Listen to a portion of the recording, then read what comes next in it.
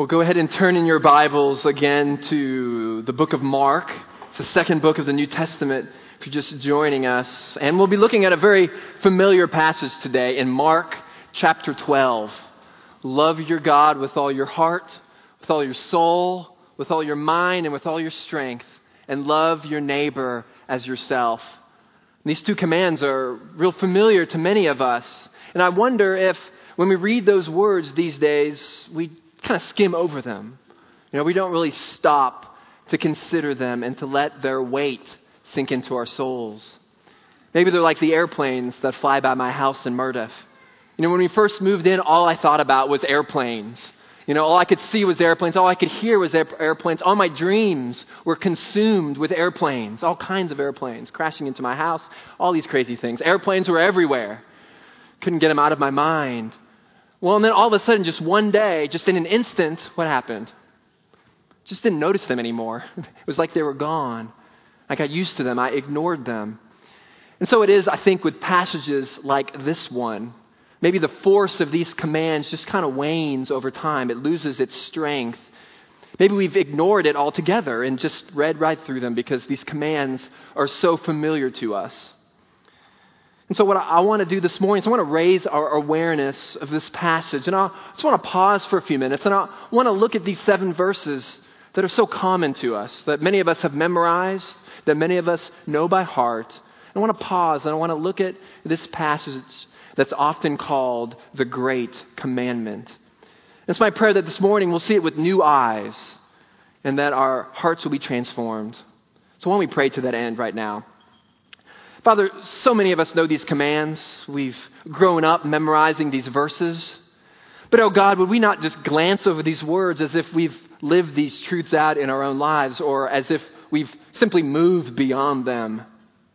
Father, help us to be transformed by them, and may our affections for you grow even this morning. Let us go out through those doors in a few minutes changed. Father, we pray this in Christ's precious name. Amen. Well, let's go ahead and begin reading in the passage. We'll be looking at Mark 12, verses 28 through 34. So let me read beginning in verse 28. One of the teachers of the law came and heard them debating. Noticing that Jesus had given them a good answer, he asked them, of all the commandments, which is the most important? The most important one, answered Jesus, is this: Hear, O Israel, the Lord our God, the Lord is one. Love the Lord your God with all your heart and with all your soul and with all your mind and with all your strength. And the second is this: love your neighbor as yourself. There is no commandment greater than these. Well said, teacher, the man replied. You are right in saying that God is one and there is no other but him. To love him with all your heart, with all your understanding, and with all your strength, and to love your neighbor as yourself is more important than all burnt offerings and sacrifices. And Jesus saw that he had answered wisely. He said to him, You're not far from the kingdom of God. And from then on, no one dared ask him any more questions. We're going to see 3 things in this passage today. 3 things this morning. First, we're going to see the problem we all have. There's a problem that each and every one of us has. We'll see that first in verse 28. And then second, we'll see the life we all need. So first, there's a problem. And then second, a life we all need. And third, we'll see the hope we can all have. The hope we can all have. So a problem, a life, and then finally a hope that we can all have. Well, let's start with the first point. The problem we all have. There's a problem that each and every one of us has, and we see that in the passage. Now remember the context. We're in the middle of Passover week, or Passion Week specifically. Jesus entered on Monday in the triumphal entry, and on Friday he's going to be crucified and killed. And now we're right in the middle of the week. It's Wednesday. And we've seen a number of religious leaders called the Sanhedrin confront Jesus. These were these 70 or so men, the Sadducees, the Pharisees, and the scribes who made up this council who ran the temple. And they hated Jesus. I mean, they were infuriated with Jesus because he had ruined their temple business. They hated Jesus because of his popularity. It was threatening their leadership. And so they wanted to discredit him. They wanted him dead, but they were afraid of the crowds. And so they tried to get the people to turn against him, maybe to see him as a rebel. And so they set up some traps. Remember last week when the Pharisees and Herodians came and they set up this trap about giving to Caesar? And Jesus answered. And then the Sadducees came and had this trap about, what about marriage at the resurrection? There can't be a resurrection because there can't be marriage in heaven. And Jesus answers them. Well, today we see another trap, but this time it's a scribe. It's a religious or law expert, a legal expert. And this scribe has a question of his own. And the goal of this particular confrontation, really the goal of all these confrontations that we've been studying these last couple of weeks, is to try to get Jesus to answer something contrary to Moses and the Old Testament. They want him to say something different, maybe even say that he has superseded Moses, that he's greater than Moses, so that they can label him a heretic, so they can get the masses of people to turn from following Jesus to yell for his crucifixion. Well, what was the question? Well, it was what looks like a simple question. It's a short question. It's, Jesus, what's the most important commandment? Now, well, this was a trap. This was a pretty typical question among the scribes. And they would have debated this over coffee late at night if they had some free time. It would have been on their minds because there were 613 of them. 613 laws in this Mosaic law that the Jews had to obey. And so the scribes would organize them. They would organize them in both heavy laws, meaning important ones, and then the lighter laws, those that were less important. And then beyond that, they would begin to rank these laws. Okay, what's the most important, and then what's down there at the bottom that we could kind of skip if we just can't get to it. And you can imagine the sheer magnitude, the sheer weight of 613 laws. I mean, you thought 10 Commandments was bad and a heavy burden. Well, it's impossible to know with 613 whether you're even keeping the law. It's impossible to even memorize all that if you're just a normal person. No, this pressure was crushing. The demands of the law would destroy anyone. And so what the scribes are basically asking here is they're asking, Jesus, what's the minimum requirements of the law? What's the bare minimum to get into heaven? We know it's impossible to keep them all, so surely there's a few basic ones. Why don't you tell us, what's the key to the law? What's the one thing that we need to obey? See, in reality, this isn't just the scribes' problem in feeling the weight of the law, is it? It's really our problem as well. When we look at the law, when we look at the 10 Commandments in the Bible and we see these things, we realize we can't do it. We feel the crushing weight of them. In fact, there is some places in Scripture where Jesus is talking, at least in Matthew 5, where he tells us that you can get to heaven on your own. You really can. But see, to do that, you have to be perfect as your Heavenly Father is perfect. And it's impossible. No one can do that. In fact, you go later on in the book of Romans, Paul says that it's impossible, that there's none righteous, not even one, that all have sinned and fallen short of the glory of God. That none of us can attain to this perfect obedience to the law and God's commandments. No, the law is crushing to us. Even if you don't know those passages or haven't heard them before, if you examine your own heart, you can see that you're wicked, that you've transgressed against God. I mean, I've never run into anyone that says, oh yeah, sin. Well, I don't really struggle with sin. I'm a pretty good person. I got no problem with that. I mean, okay, Jesus, he's there. I'll just keep him in the back corner just in case I need him one day. But my wife, if you would ask my wife, she would say, wow, this guy's perfect. He's a good man. He's good looking. He's really nice. He's never yelled at me. He's never raised his voice. He's never argued with me. He's tender. He's sweet. Now, all of us husbands would be pretty worried if we brought your wife right up on platform here, right? And I just began quizzing her. And she had a little lie detector test on her, and she had to tell the truth. I think you'd be pretty terrified right now in your seats, right? Wondering, get someone else's wife up here. Get them up. I'm scared. I'm done. No, none of our wives, none of our friends, none of our spouses, no one around us would say, well, that guy, he's perfect. That gal, she's without sin. No one would say that. And even worse than that, God wouldn't say that about each one of us. No, we know we've sinned. We know we've messed up. Even David and his sin with Bathsheba, he had hurt her, he had hurt the army, he had killed Uriah, obviously hurt him and his family. And then in Psalm 51, he confesses and says, against the Lord alone, against God, have I sinned? He recognized his sin before God in those serious instances, and then in the other Psalms, even in his thought life and his motives. He says, God, I have sinned against you. No, none of us is perfect. None of us can be 100% faithful to the law. It's humanly impossible. In fact, that wasn't the point of the law at all. So the point of the law, even in the Old Testament, it wasn't to save us. It wasn't for us to try to follow these 613 things as if they were a stairway up to heaven. No, that wasn't the point. The point of the law was to crush us. I don't know if you knew that, but the point of the law in the Bible, the point of these commands from God to the people of Israel and to us was to crush us. It was to destroy us. It was to show us that we have no hope of getting to God on our own. These sacrifices were there to point us that we needed one to be sacrificed in our place for us.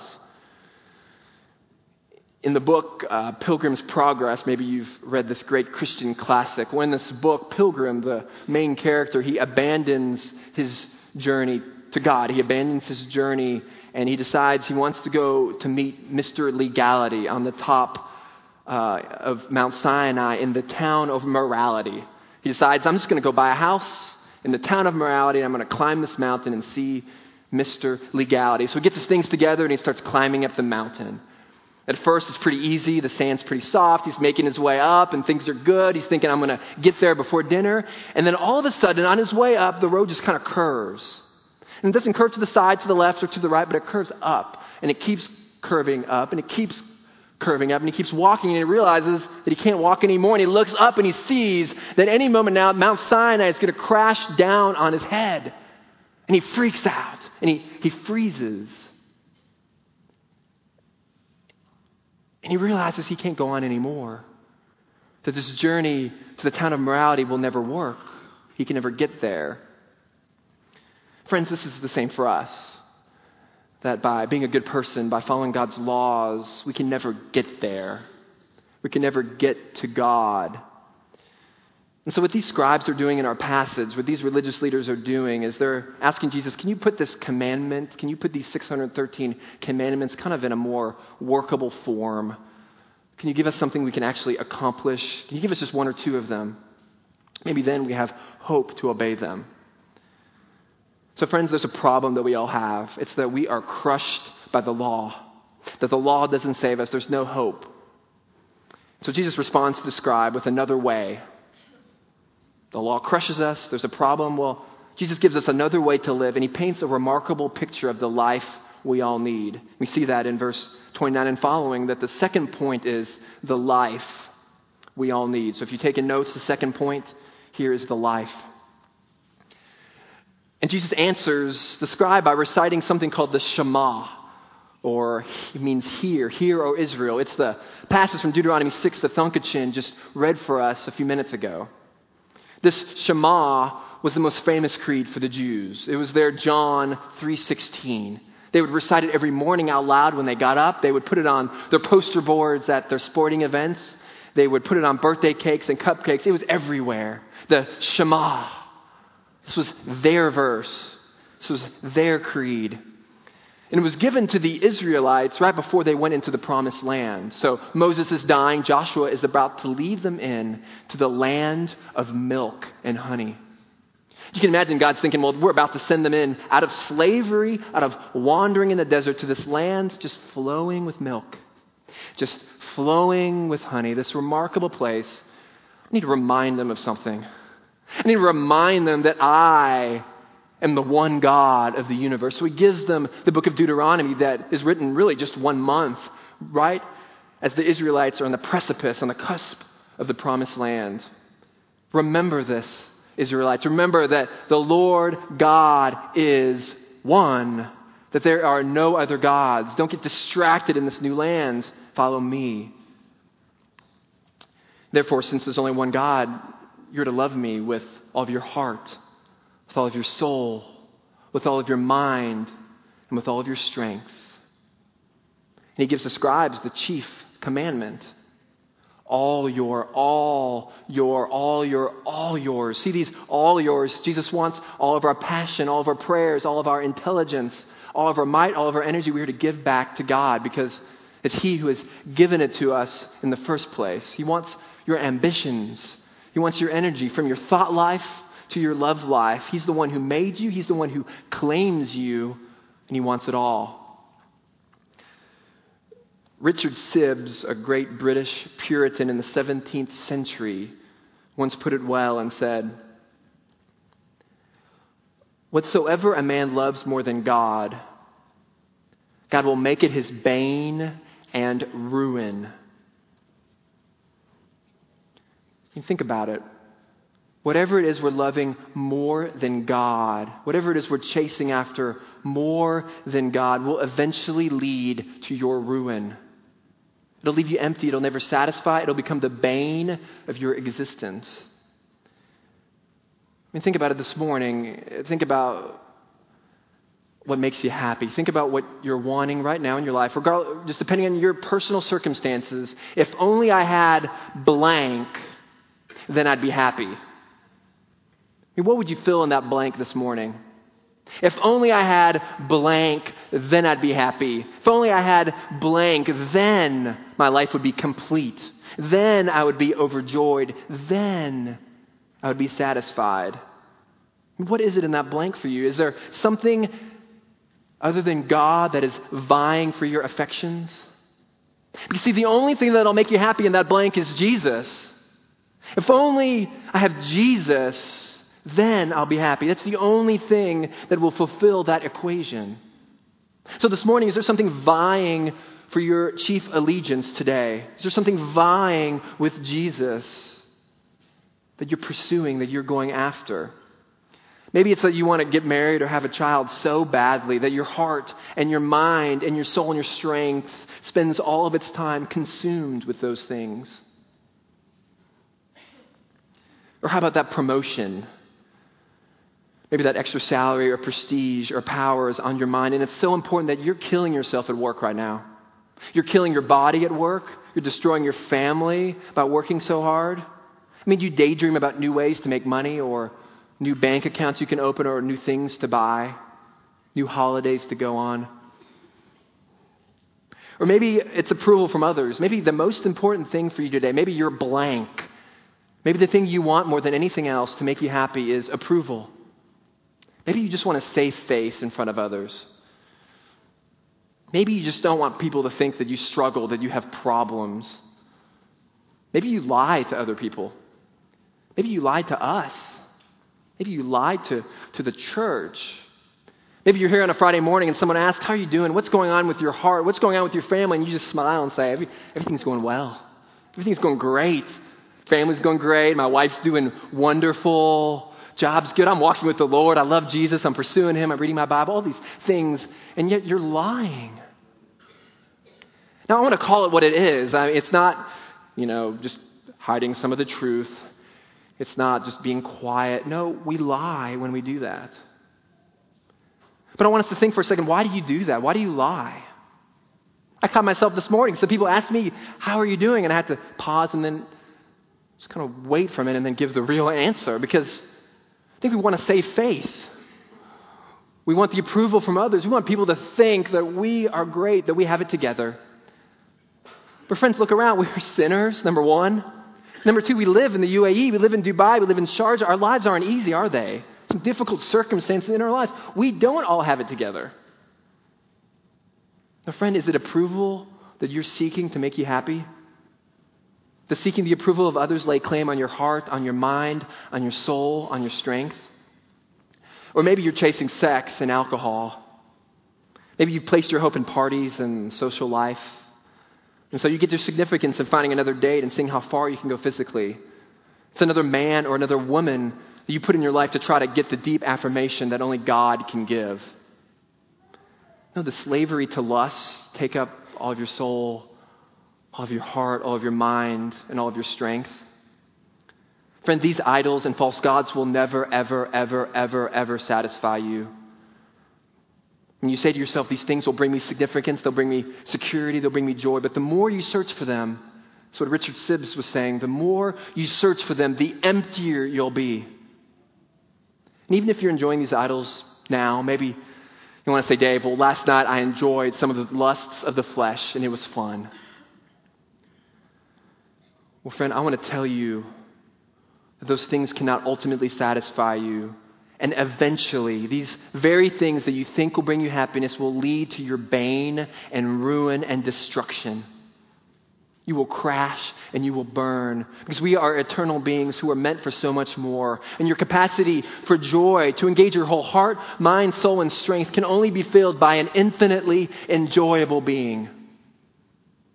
It's the only one that can fill that blank. Blaise Pascal was a famous philosopher a couple hundred years ago, and he would always talk about this. He'd always say that in each of our hearts, there was a God-shaped vacuum that existed. And then as we go about our lives, we try to fill that vacuum with all kinds of things, all kinds of earthly pleasures, all kinds of desires, all kinds of hopes. And we try to fill it in, but nothing would ultimately satisfy us. What he was saying is that only God can satisfy our hearts. That the only way to come out of this idolatry of self or things is to love Jesus. See, friend, you were made to love him.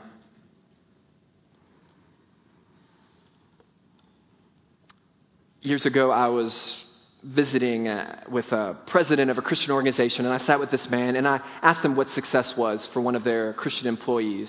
And he answered me pretty quickly and said, this might surprise you a bit. Success isn't that you grow a big church or you have a famous ministry or you see people come to faith, or you have lots of new Christians. No, that's not success. No, success for me is that when someone leaves our organization, that they would love Jesus more on that day than when they started. And he looked at me and said, Dave, when you go out to Dubai and you start this church and you start this ministry, I want you to remember that success isn't how big the church grows. It isn't how much money comes in. It isn't how many ministries you start. It isn't how good you look. No, success is on the day you leave Dubai, whether it's 10, 50 years, whatever it is, do you love Jesus more on that day than when you first stepped on the sand of the Arabian Peninsula? It's kind of stunning for me to hear because I'd always heard these other measures of success. Well, friend, is that true for you today? Just think back to your journey here in the Middle East. Has your love for God grown since you moved here? Or have you embraced the lie of Dubai and sold out your heart and sold out your mind and sold out your strength, sold out your soul to these wicked things? This is as important as a question we can ask ourselves right now. So when you leave this place, be it next week or 30 years from now, will your affections for Christ be greater on that day? So because of that, we're to arrange our lives around Jesus, aren't we? As Christians, we read our Bibles because they're the very words of God, the one God of the universe. We devour it because by thinking God's thoughts after him, we grow in holiness, we grow in godliness. And so we read our Bibles, but we also pray. We talk to God because God is the King of Kings who sits on his throne. And he hears every single word that we say. And let that just melt your heart for a minute. God, our creator and sustainer, hears every word you pray. I hope that never gets old for you to know that even right now where you sit, God hears your prayers. So we pray to him in any time, any place, any situation. Because we're Christians and love Jesus, it means we fast from certain things at times. Perhaps we fast from food to concentrate on God, or maybe we fast from things like internet or sports or hobbies. We do that because Jesus is more important than our food. Because Jesus is more important than our hobbies. He's more important than our lives. And so we plan our days around Jesus. We prioritize them over reading our emails or checking our social media accounts. We prioritize Jesus over everything. We build our day around Christ. Now, this is utterly vital for us as Christians because, did you notice the second part of the commandment here? There's no way to keep the second part of the commandment if we're not keeping the first. That's why they go together, and that's why the first one comes first, and that's why the second one follows. Love your neighbor as yourself. And from Luke 10, we know that our neighbor we see this story, the Good Samaritan. We know that our neighbor is anyone. because we're all made in the image of God. But without loving God, this is impossible. Love for our neighbor will spring naturally from loving our God. It'll be a natural consequence. I think my good old friend Horatius Bonar puts it really, really well. He wrote this book called Words to Winners of Souls in the 1800s. He was a pastor. He was a great friend of Robert Murray M'Cheyne. Some of you read a Bible plan that he put out. And Horatius wrote this book to people that are seeking ministry in their lives, whether it's in the workplace, whether it's full-time ministry, really any Christian who desires to honor God. And it's one of my favorite books. It's a little thin book. It's an obscure book that no one's ever heard of, but I keep it next to my computer, and I put my mouse right on top of the book just so I can look down on it and remember its truths from time to time. And I think he puts this really well. Listen to his words, written almost 200 years ago. He says, "We have allowed business, study, or active labor to interfere with our closet hours. Why so many meetings with our fellow men, yet so few meetings with God? Why so little being alone, so little thirsting of the soul for the calm, sweet hours of unbroken solitude, when God and His child hold fellowship together as if they could never part? It is the want of these solitary hours that not only injures our own growth in grace, but makes us such unprofitable members of the Church of Christ, and that renders our lives useless. In order to grow in grace, we must be much alone." Those are some harsh words, aren't they? But it's true. What he's saying and what Jesus is saying is that if we fail to love God, then our lives are rendered useless. That we're unprofitable to one another. I mean, do you see what he's saying? When you don't love God, you've got nothing to give to one another. And you contemplate that what that means. If you're not walking with God, if you're not loving Him, if you're not pursuing Him throughout the week, then when you come through those doors on Friday morning, you've got nothing to give one another. What he's saying is your lives are rendered as if they were useless. Because you're empty. You've got nothing to give us. So in a sense, the most selfish thing you can do for your family, for the other youth in the church, for the other church members, and for the non-Christians around you, the most selfish thing you can do is not walk with the Lord. So when you do that, you engage in conversation, you engage in relationship, and you're just empty. You got nothing. Well, he continues on and says, "And so it is also in this way that we become useful to others." Now, he's got some good news for us now. "It is when coming out fresh from communion with God that we go forth to do His work successfully. It is in the closet that we get our vessels so filled with blessing that when we come forth, we cannot contain it to ourselves, but must, as by a blessed necessity, pour it out wherever we go." So when we love God with all of our heart, with all of our soul, with all of our mind, and with all of our strength, we can't help but pour it out in blessing to others. Our love for God releases the love of God for others. Do you see that? How our love for God, it releases our love of God for others. The Bible says in 1 John 4:19 that we love others because He first loved us. So if you go with an empty tank, void of love, and you try to go serve others, what you end up doing is you end up using love to get love. See what I'm saying? You go try to love others on an empty tank, and when someone hurts your feelings, when someone doesn't reciprocate love back to you, then you're crushed. Because you weren't doing it with the love of God anyway. You were doing it trying to receive love from them. And so when they hurt your feelings or when things don't go well, you're distraught, you're distracted. But when your tank is filled with the love of God, when it's an overflow of your lives, you're not concerned about what someone thinks. You give it away freely, and if they don't love you back, that's okay. You're not doing it for your sake to get love back. You're doing it because Jesus loves you, you love Him, and you're giving it away freely. Now, friend, the love of God that you have frees up and releases the love of God to others. I mean, how else could we love our neighbors as ourselves? I mean, especially when you notice the radical nature of that command. I mean, Jesus says, love others with the same passion the same energy and the same power as you do to yourself. The same intentionality. Now, I don't know about you, but I really like myself. I really do. I like myself. Now, this is confessions of an egotistical pastor. I like myself. I think I'm a pretty good person. Now, I don't go around all day in my head saying, I love Dave Furman, I love Dave Furman, I love Dave Furman. I mean, that'd be weird. That'd be disturbing, right? I mean, if I just went all around all day thinking, I got pretty good hair, I got good fashion taste, I'm ridiculously good looking. Now, it'd be weird if I said those things.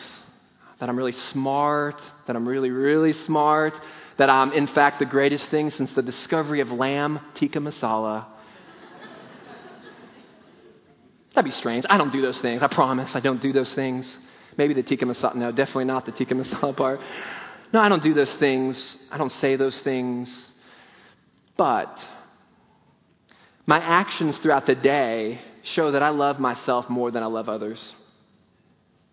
They really do, in all honesty.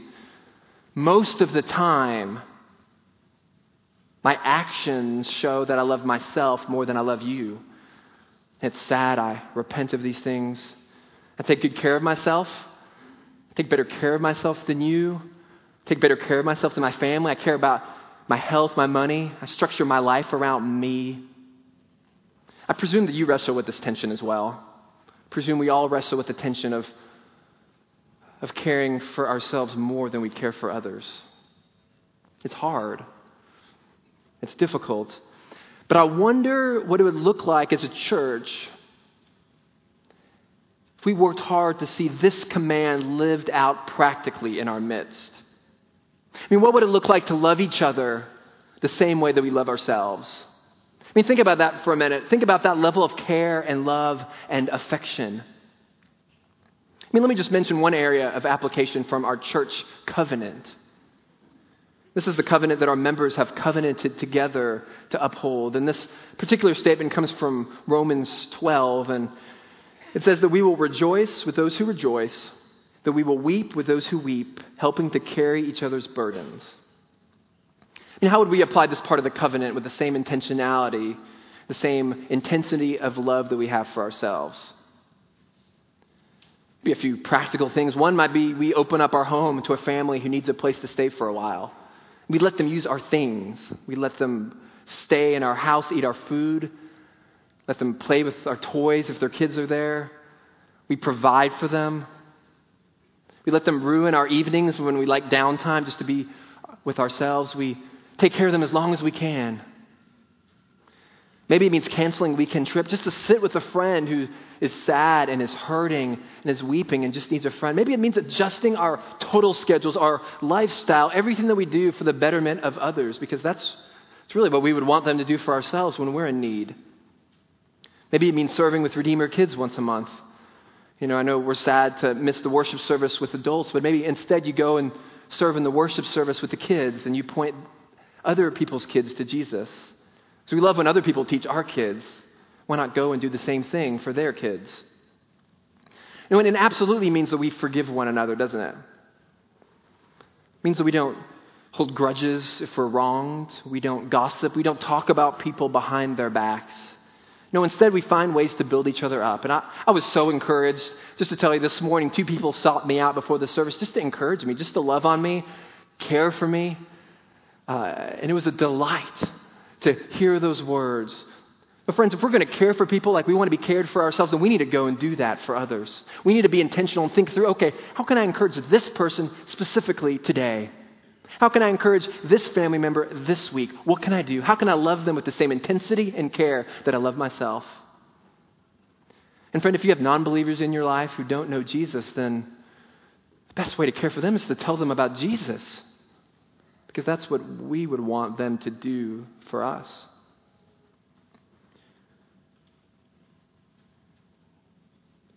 I think it would look rather radical if we applied these truths to ourselves.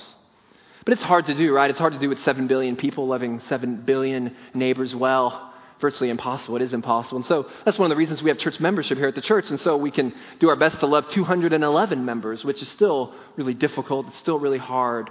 But at least it's manageable. We can pray for one another. We serve one another. We care for one another. We rebuke when we need to, and we weep when each other weeps. We rejoice when each other rejoices, and we carry each other's burdens.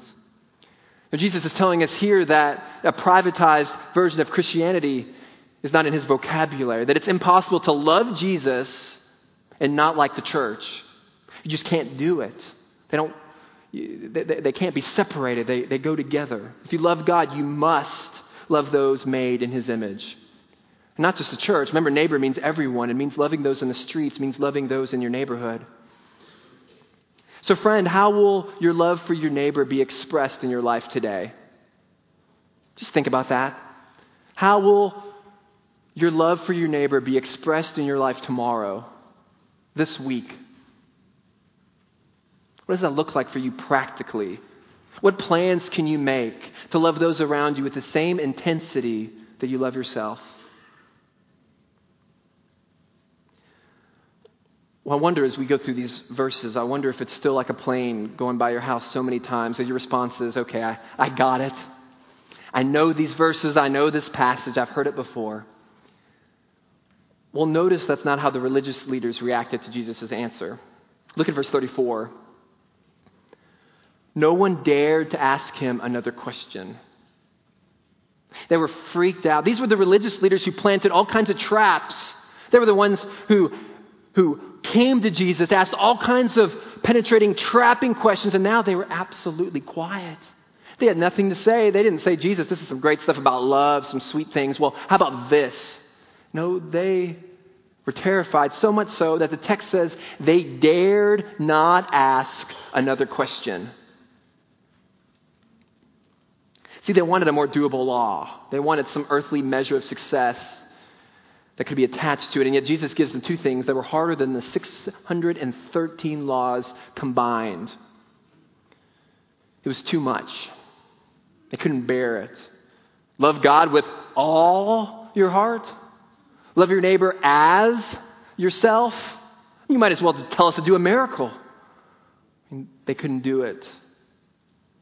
We can't do it. But there's a third thing we see in the passage, and that's the hope we can all have. It's the third point this morning, if you're keeping track. The hope we can all have. We see that at the very end. Look at how the scribe responds to Jesus' answer. Shockingly, he tells Jesus that he agrees with him. The exact translation would be well said, hear, hear. It would be an emphatic agreement with an exclamation point at the end. He repeats what Jesus says, and he adds at the end of verse 33 that loving God and loving our neighbor is more than the burnt offerings and sacrifices.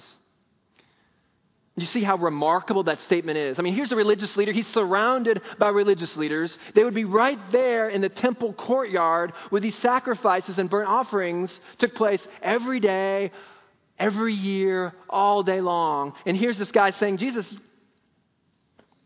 you're right. You're right. What you said is more important than these sacrifices and offerings. That what you said about love is more important. And Jesus says, you're not far from the kingdom of God.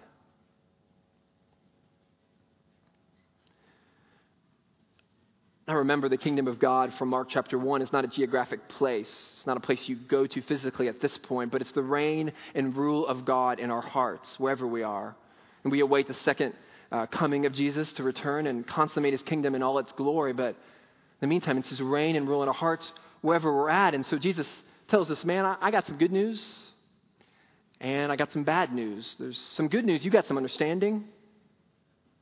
You understand that God exists, that there's one God. You understand the priority of my commandments. You're close to the kingdom. Well, that's good news, right? He's close to the kingdom. He's almost there. And good job, buddy.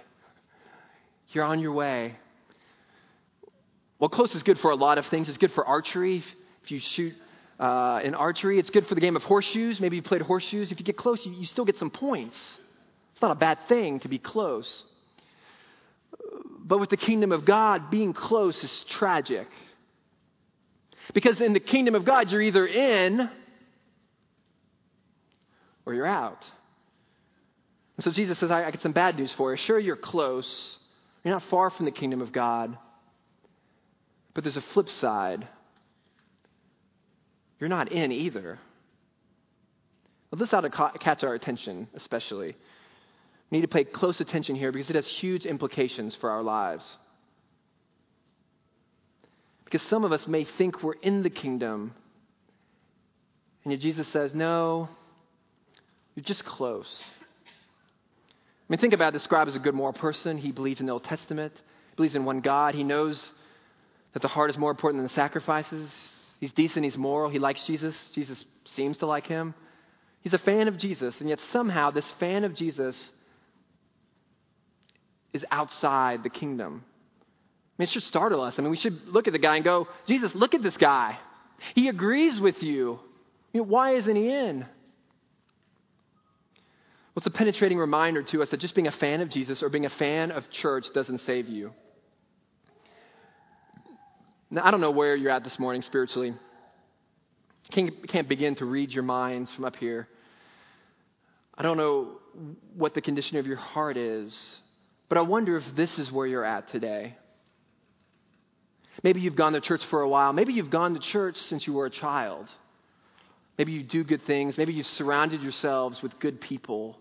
Maybe you have some nice things to say about Jesus. Well, if this is you, this passage is a warning to you that you may be close, but not yet in the kingdom.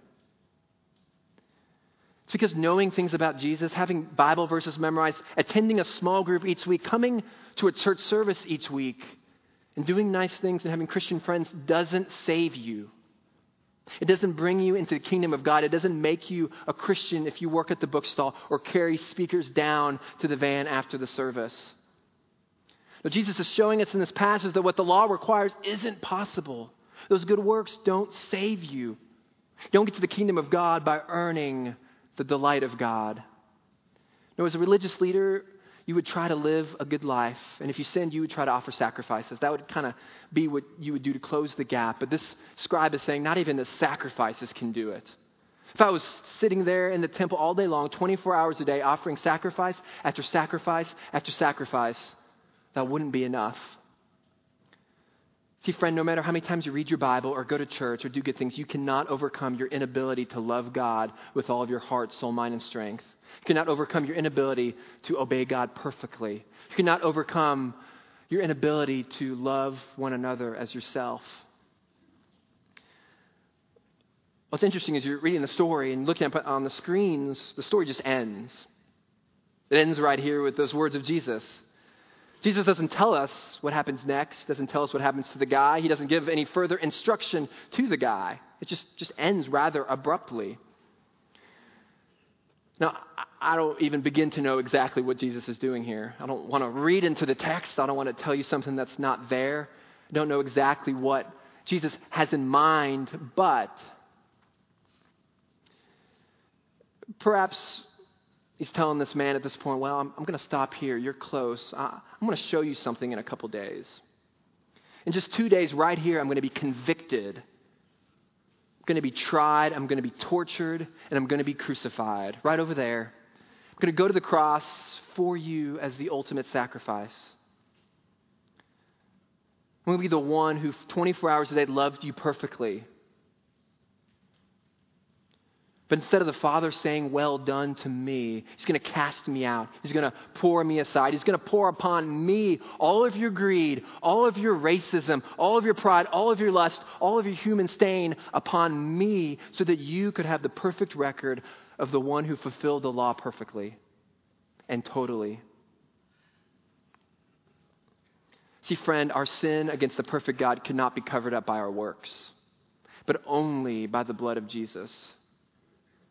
The Bible says if you repent, if you turn from your sin and believe in Jesus, even now, he says that he will declare you perfect in the courtroom of justice. Then you will be spared the hell that we all deserve. Friend, if you do that, if you make Jesus the king of your life, then he says he will bring you into the kingdom. The only one who has the right path to bring you in, he says he will do it even today. Now, friend, if you've waited to do this, maybe you've been around church for a while and you've been camping out on the doorstep of the kingdom for a long time. Friend, step in today. Maybe you've been wrestling with it since we started the book of Mark several months ago. Maybe you just waited to take the step of faith. And I'd ask you, why are you waiting? You don't want Jesus to cramp your lifestyle, or maybe you fear persecution for Jesus' sake. Maybe you're just embarrassed. Maybe you think, well, everyone around me already thinks I'm a Christian. So if I become a Christian and I say I become a Christian, that's kind of embarrassing. No, friend, don't worry about the approval of others. Don't fear what others think. Fear the holy and righteous God in heaven. And place your faith in Jesus. Friends, if that's your story this morning, I encourage you that there is nothing more important than true biblical conversion. It's you personally and individually turning from your sin, saying, God, I'm sorry for trying to live my life in my own way, trying to save myself through my good works. Or perhaps you've tried to give up your life by doing all kinds of worldly things. My friend, you turn from that and say, Jesus, I'm sorry. And not only am I sorry, but I am going to change my life. And you believe in Jesus to save you, and you place your faith in him. And you say, Jesus, you alone, save me. Now, friend, repent of your sin. Believe in Jesus. Let Jesus consume all of your heart, all of your soul, all of your mind, and all of your strength. Do that this day. Let's go to the Lord in prayer together.